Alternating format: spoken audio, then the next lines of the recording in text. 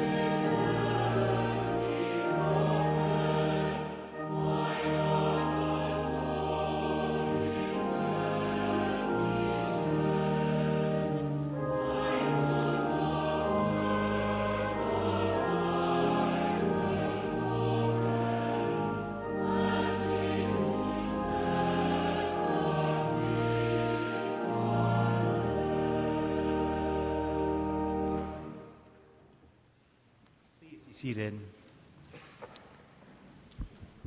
A lesson from the Lamentations of Jeremiah, chapter 1, verses 1 through 6. How lonely sits the city that once was full of people. How like a widow she has become, she that was great among the nations. She that was a princess among the provinces has become a vassal. She weeps bitterly into the night, with tears on her cheeks. Among all her lovers she has no one to comfort her. All her friends have dealt treacherously with her. They have become her enemies. Judah has gone into exile with suffering and hard servitude. She lives now among the nations and finds no resting place. Her pursuers have all overtaken her in the midst of her distress. The roads to Zion mourn, for no one comes to the festivals. All her gates are desolate. Her priests groan, her young girls grieve, and her lot is bitter. Her foes have become the masters, her enemies prosper, because the Lord has made her suffer for the multitude of her transgressions. Her children have gone away, captives before the foe. From daughter Zion has departed all her majesty. Her princes have become like stags that find no pleasure. They fled without strength before the pursuer. The word of the Lord. Thanks be to God.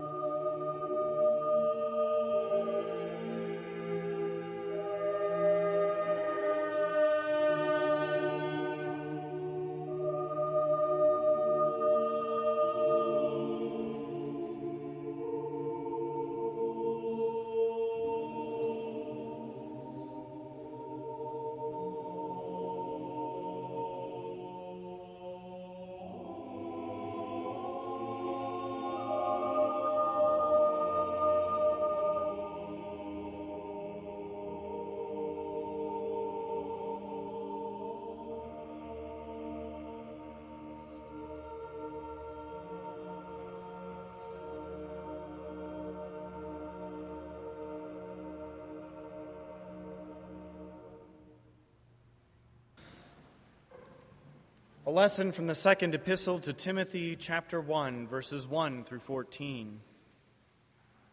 Paul, an apostle of Christ Jesus by the will of God, for the sake of the promise of life that is in Christ Jesus, to Timothy, my beloved child, grace, mercy, and peace from God the Father and Christ Jesus our Lord.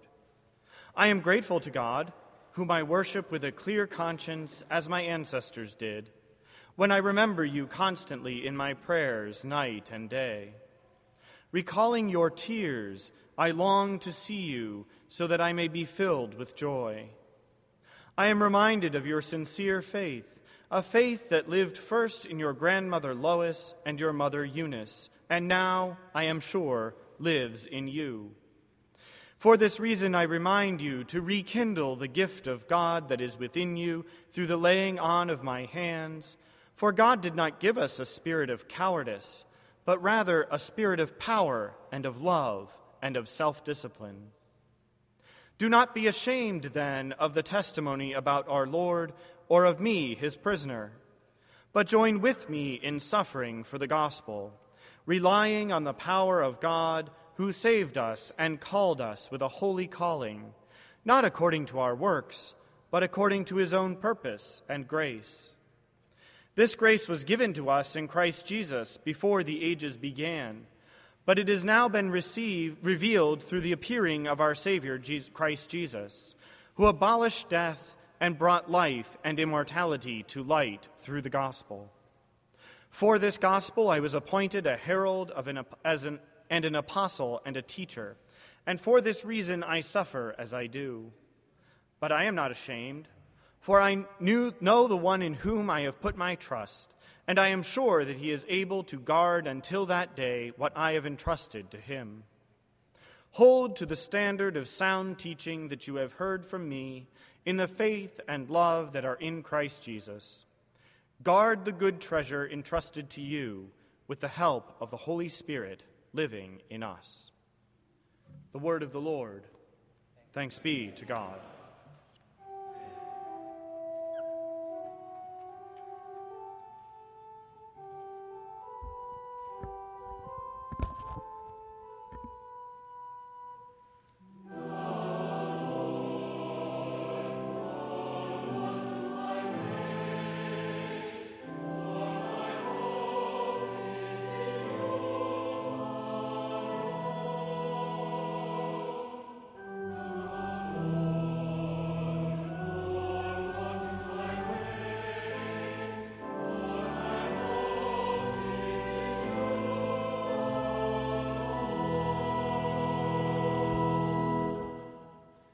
By the rivers of Babylon, there we sat down and wept when we remembered Zion. On the willows, there we hung our lyres. For there our captors required of us songs, and our tormentors mirth, saying, "Sing us one of the songs of Zion." How shall we sing the Lord's song in a foreign land? If I forget you, O Jerusalem, let my right hand wither. Let my tongue cleave to the roof of my mouth.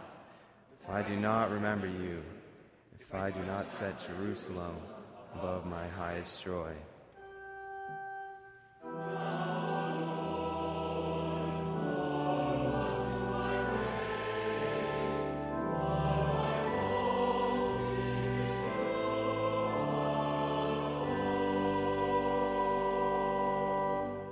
Please stand as you are able for the singing of the Gloria Patri and the reading of the Gospel.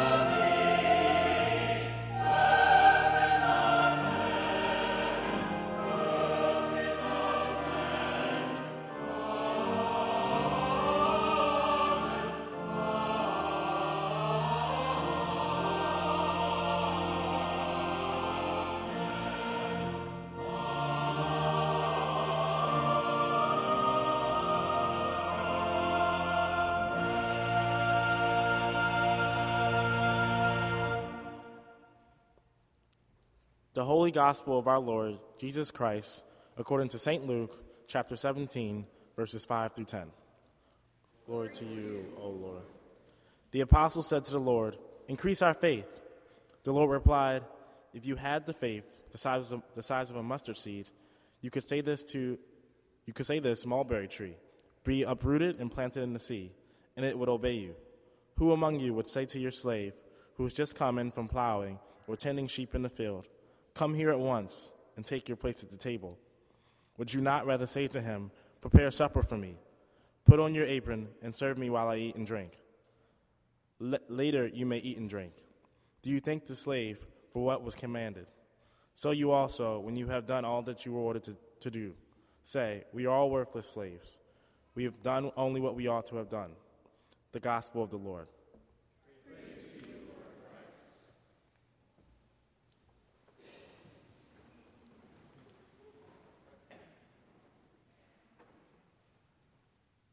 Sacrament as conversation, our theme through the academic year here at Marsh Chapel is conversation. John Wesley reminded us that in our tradition we have two sacraments, that of baptism and that of the Lord's Supper, that of initiation and that of community. The simplest of elements we use: water, bread and cup, a bath, and a meal together. The word sacrament means mystery. There's nothing magical here. It is an intertwined intersection, interconnecting in conversation, divine and human. But Mr. Wesley went on to expand the means of grace. So yes, he named 5, starting with the sacraments, but then adding, as means of grace, the study of Scripture, may it be our practice. Morning and evening prayer, may it be our practice. Fasting, by which he meant care and discipline of the body, may it be our practice. And especially faithful conversation, listening and speaking in the moment. The sacrament, if you will, the mystery, the wonder, the means of grace, that is conversation. The writer of 2 Timothy, a student of Paul the Apostle, wanting to honor Paul, remembered Eunice and Lois. So we have 3 generations already. This is a late letter. And you have mothers in the faith like Eunice and Lois. I know I do. One whose name was Iva many years ago. I'm thinking of a wintry morning in February and a conversation. You need to know this was the winter in which, at long last, my PhD was accomplished. Tetelestai, it is finished.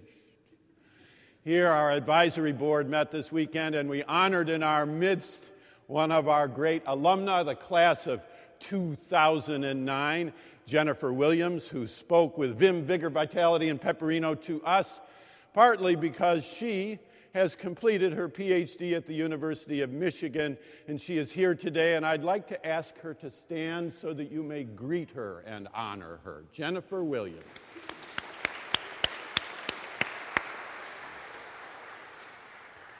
In that winter of said completion, we began earlier in the year an 8:30 a.m.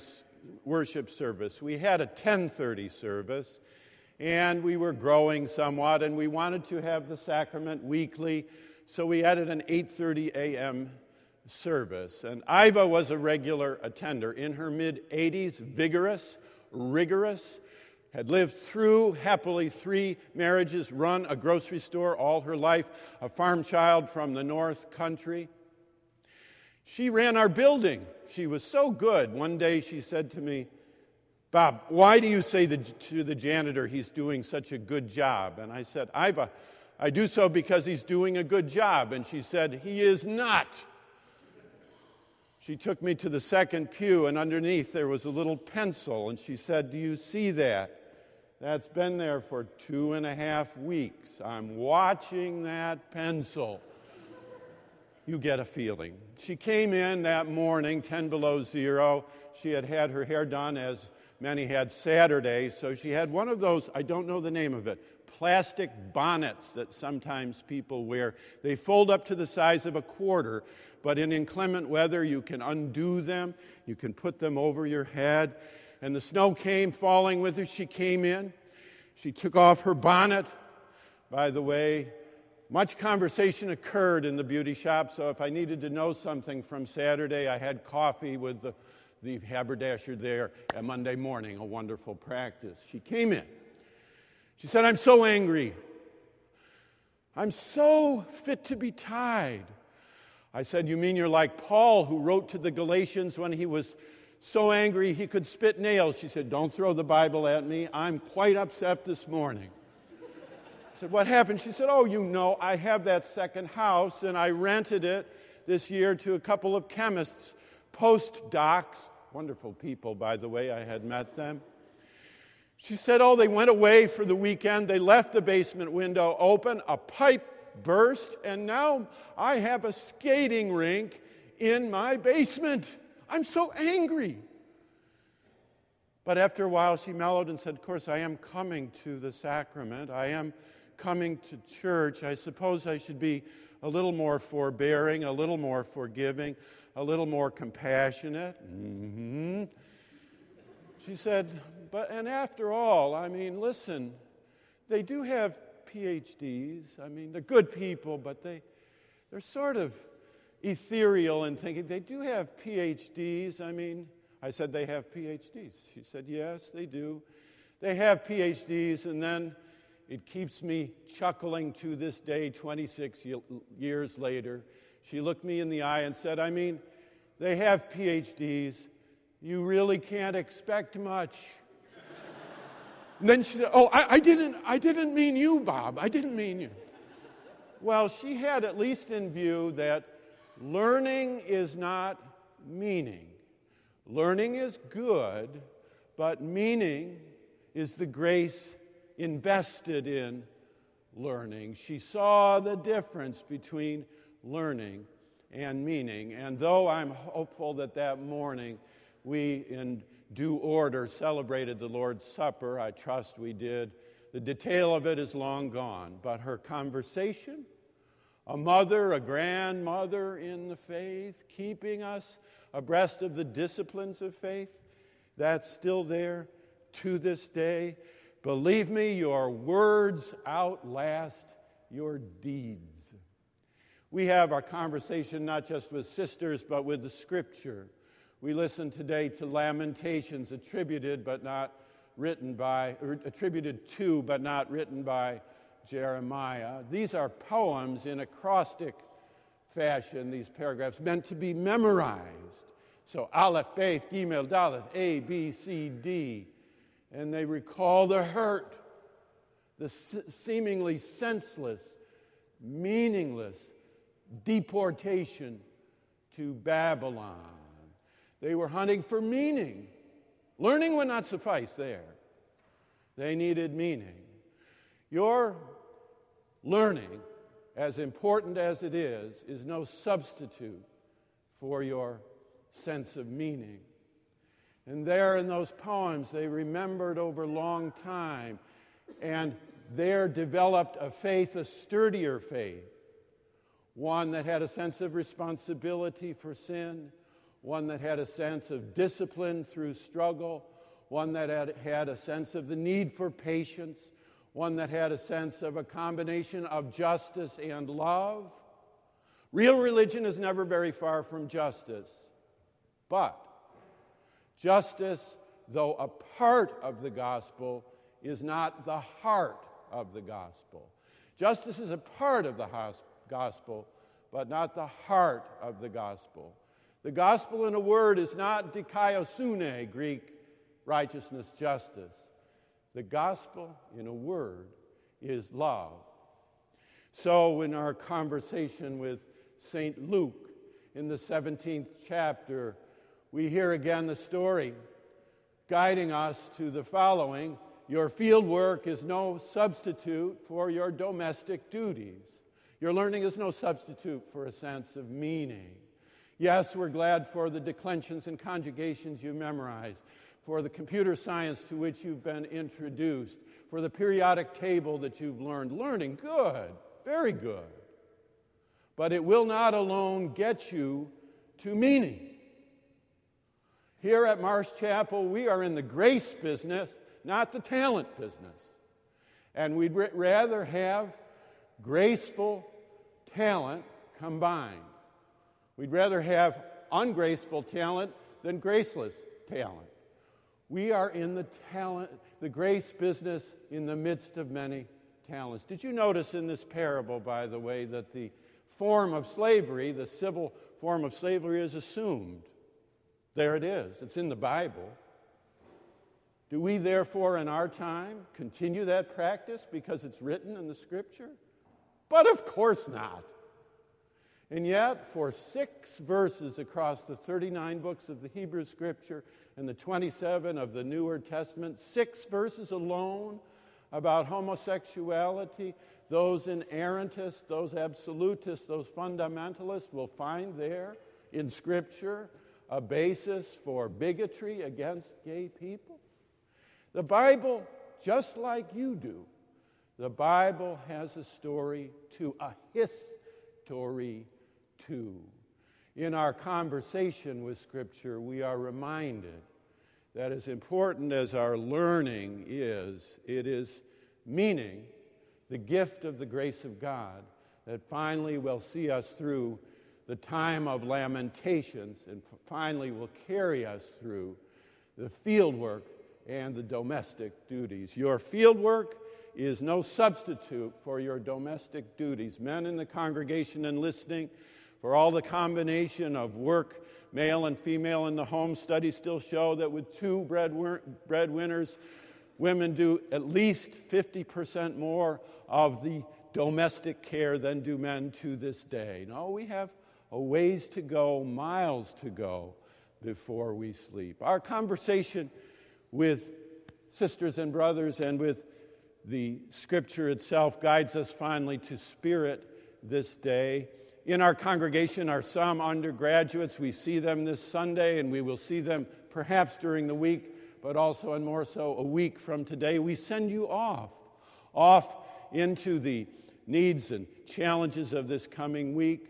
And we send you with a sense of God's abiding love. We can't be with you, but we can entrust you to another's presence, and our conversation here, we hope, trust, will nourish you for the days to come. Where this abiding grace and meaning and care, this divine meaning, found in the footprints of Spirit, right in our midst, not just Sunday or even mainly Sunday, but all through the week. In love. Love is the attentive gift of time. In love. In joy. In that which gladdens your heart and causes you to embrace. You tell me where you embrace, and I will tell you who you are. In peace, said the Buddha, peace is self-compassion that offers us a sense of equanimity. Peace is a capacity carefully to listen. In patience, some of you came today by automobile. You know that you need both an accelerator and a brake. You need persistence to get up the hill and across the river and down through the desert and beside the mountains. But you also need that brake pedal, that patience to guide you through those times when another turn needs to be made. In patience. In kindness, kindness is the long haul. It is the capacity of the long-distance runner on her way into and through the marrow of life with, in addition, an openness to forgiveness. Goodness, really the word is generosity. You only have what you have given away. You only lastingly possess what you have used the freedom, the liberty to give to someone else. That's the gift of generosity, God's abiding love. Faith itself, as are all these, is a gift. Faith is the gift of God's grace, giving a sense of meaning to every day, giving the capacity to take another step when it's a dreary and dark morning and you might a little bit falter without it. Faith is the capacity to withstand when we cannot understand. And faith is the courage to face hurt with honesty, fear with a sense of forbearance, grief with a sense of grace, and death with a sense of dignity. Death makes us mortal. Facing death makes us human. Death is natural. Facing death is graceful. Gentleness is the sunset, a cup of tea, the pause in worship and prayer, a moment of abiding grace, gentleness, and self-control. Yesterday in the afternoon, we celebrated the sacramental rite of holy matrimony here with a couple who will, in discipline over the next several weeks, months, years, decades, in self-control, guide and shape their interaction with extended family, their care for intimacy, sexuality, and should God so bless and they so choose children, their stewardship of resources of which there is never enough, but there's always plenty, and their sense of community, not just religious community, though that, but a sense of community to build civil society. If there's one thing across this land that we've discovered that we have forgotten over the last 2 decades, it's the importance, de Tocqueville could remind us, of civil society, north, south, east, west. That is, we send you to another's presence, but not alone. You have the footsteps, the marks of the Spirit with you. Love, joy, peace, patience, kindness, goodness, faith, gentleness, self-control. May that moment of conversation in siblinghood and in sacrament and in Scripture and in spirit be yours all the week long. Today in World Communion Sunday, as we come to the table, a few of us remember Vancouver in 1983, a beautiful vista of the Pacific Ocean, and from all around the globe singing hundreds together under a tent. There Philip Potter, there Emilio Castro, there Margaret Webb, there John Thurber, all together. In Christ there is no east or west, in him no south or north, but one great fellowship of love throughout the whole wide earth. In him shall true hearts everywhere their high communion find. His service is the golden cord, close binding all humankind. Sacrament as conversation, conversation as sacrament. May grace and meaning and love be ours to trust this and every day. Amen.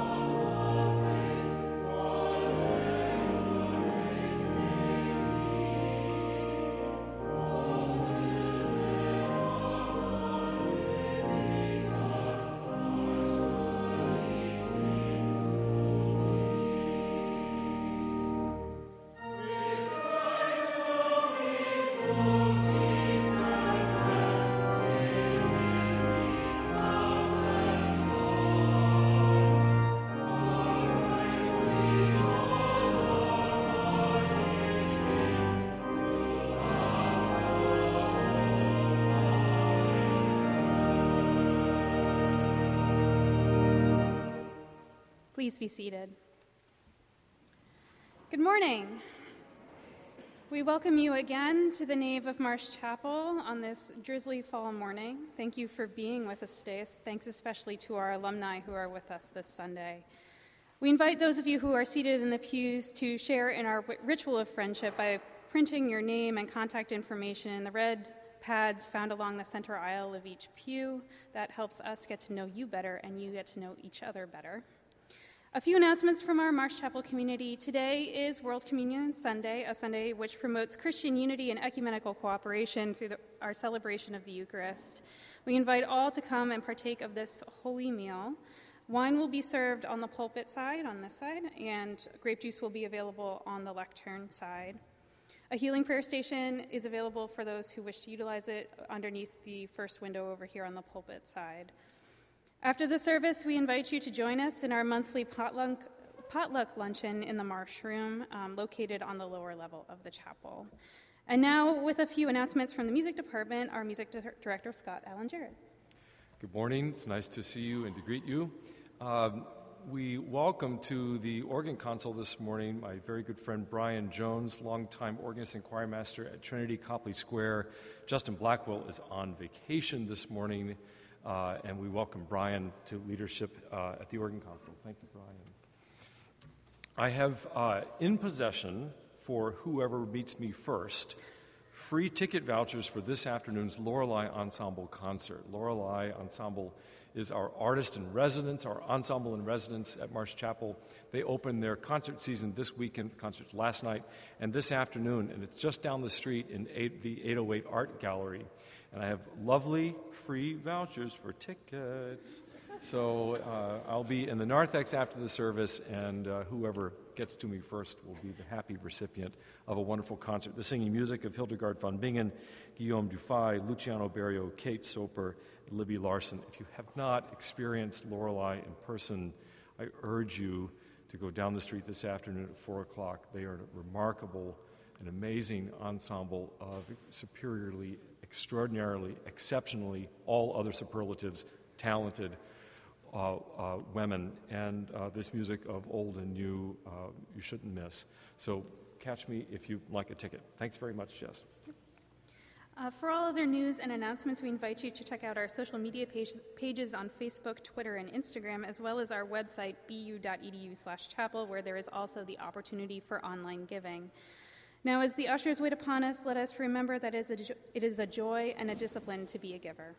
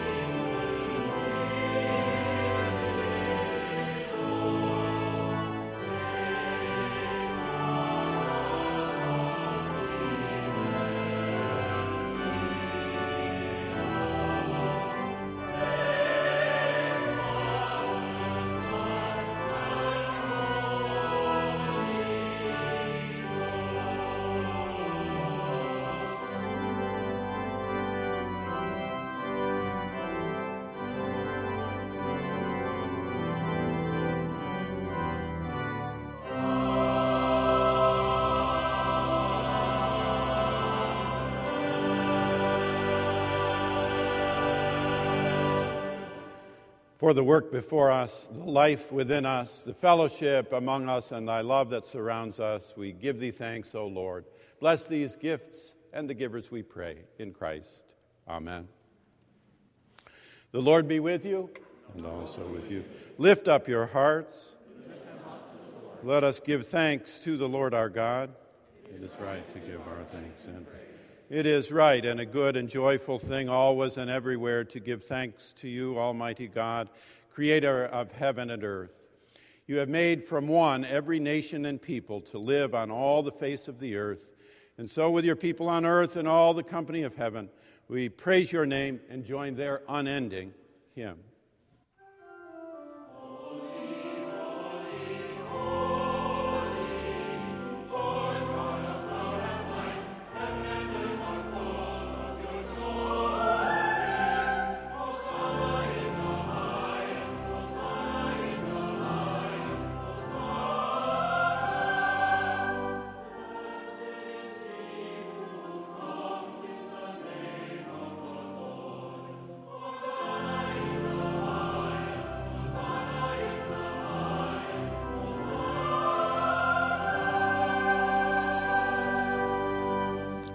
Holy are you, and blessed is your Son, Jesus Christ. By the baptism of his suffering, death, and resurrection, you gave birth to your church, delivered us from slavery to sin and death, and made with us a new covenant by water and the Spirit.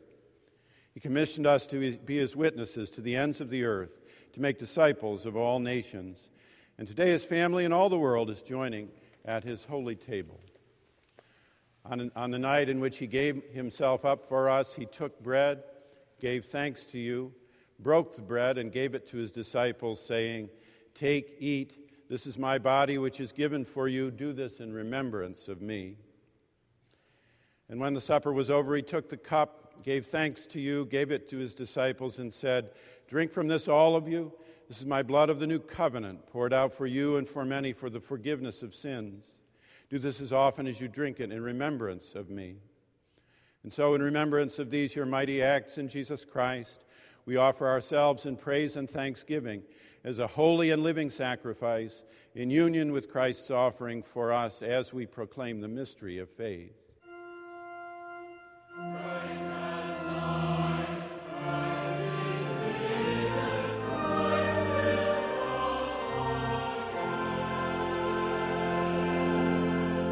Pour out your Holy Spirit on us gathered here and on these gifts of bread and wine.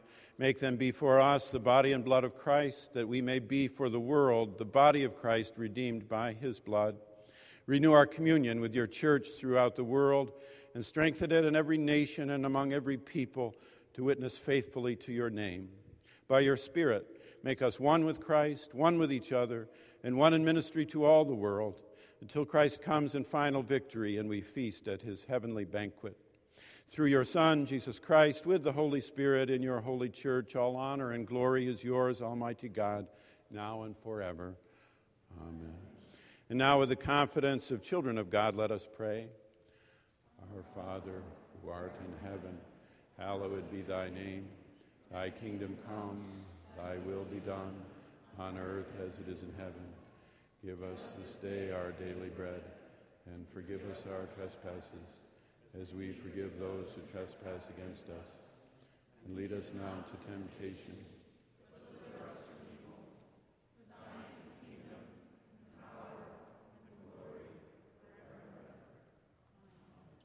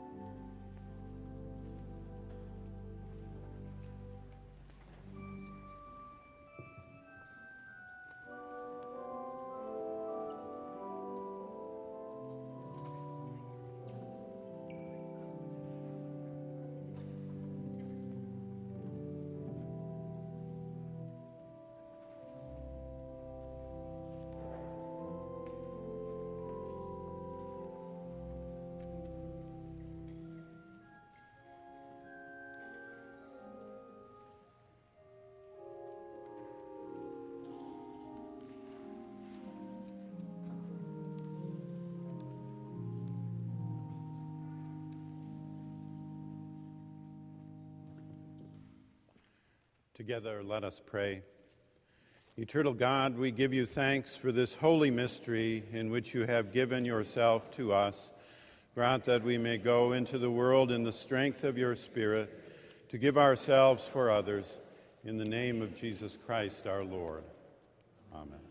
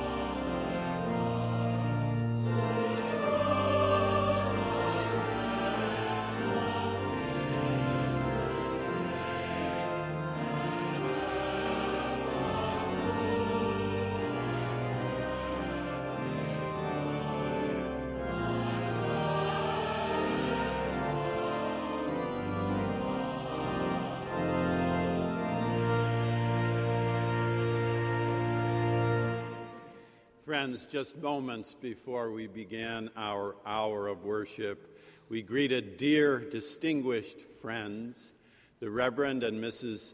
Gill and Grace Caldwell and their colleague, Annie Britton. We have known them for years by reputation through their leadership in our region in affirming the full humanity of gay people near and far.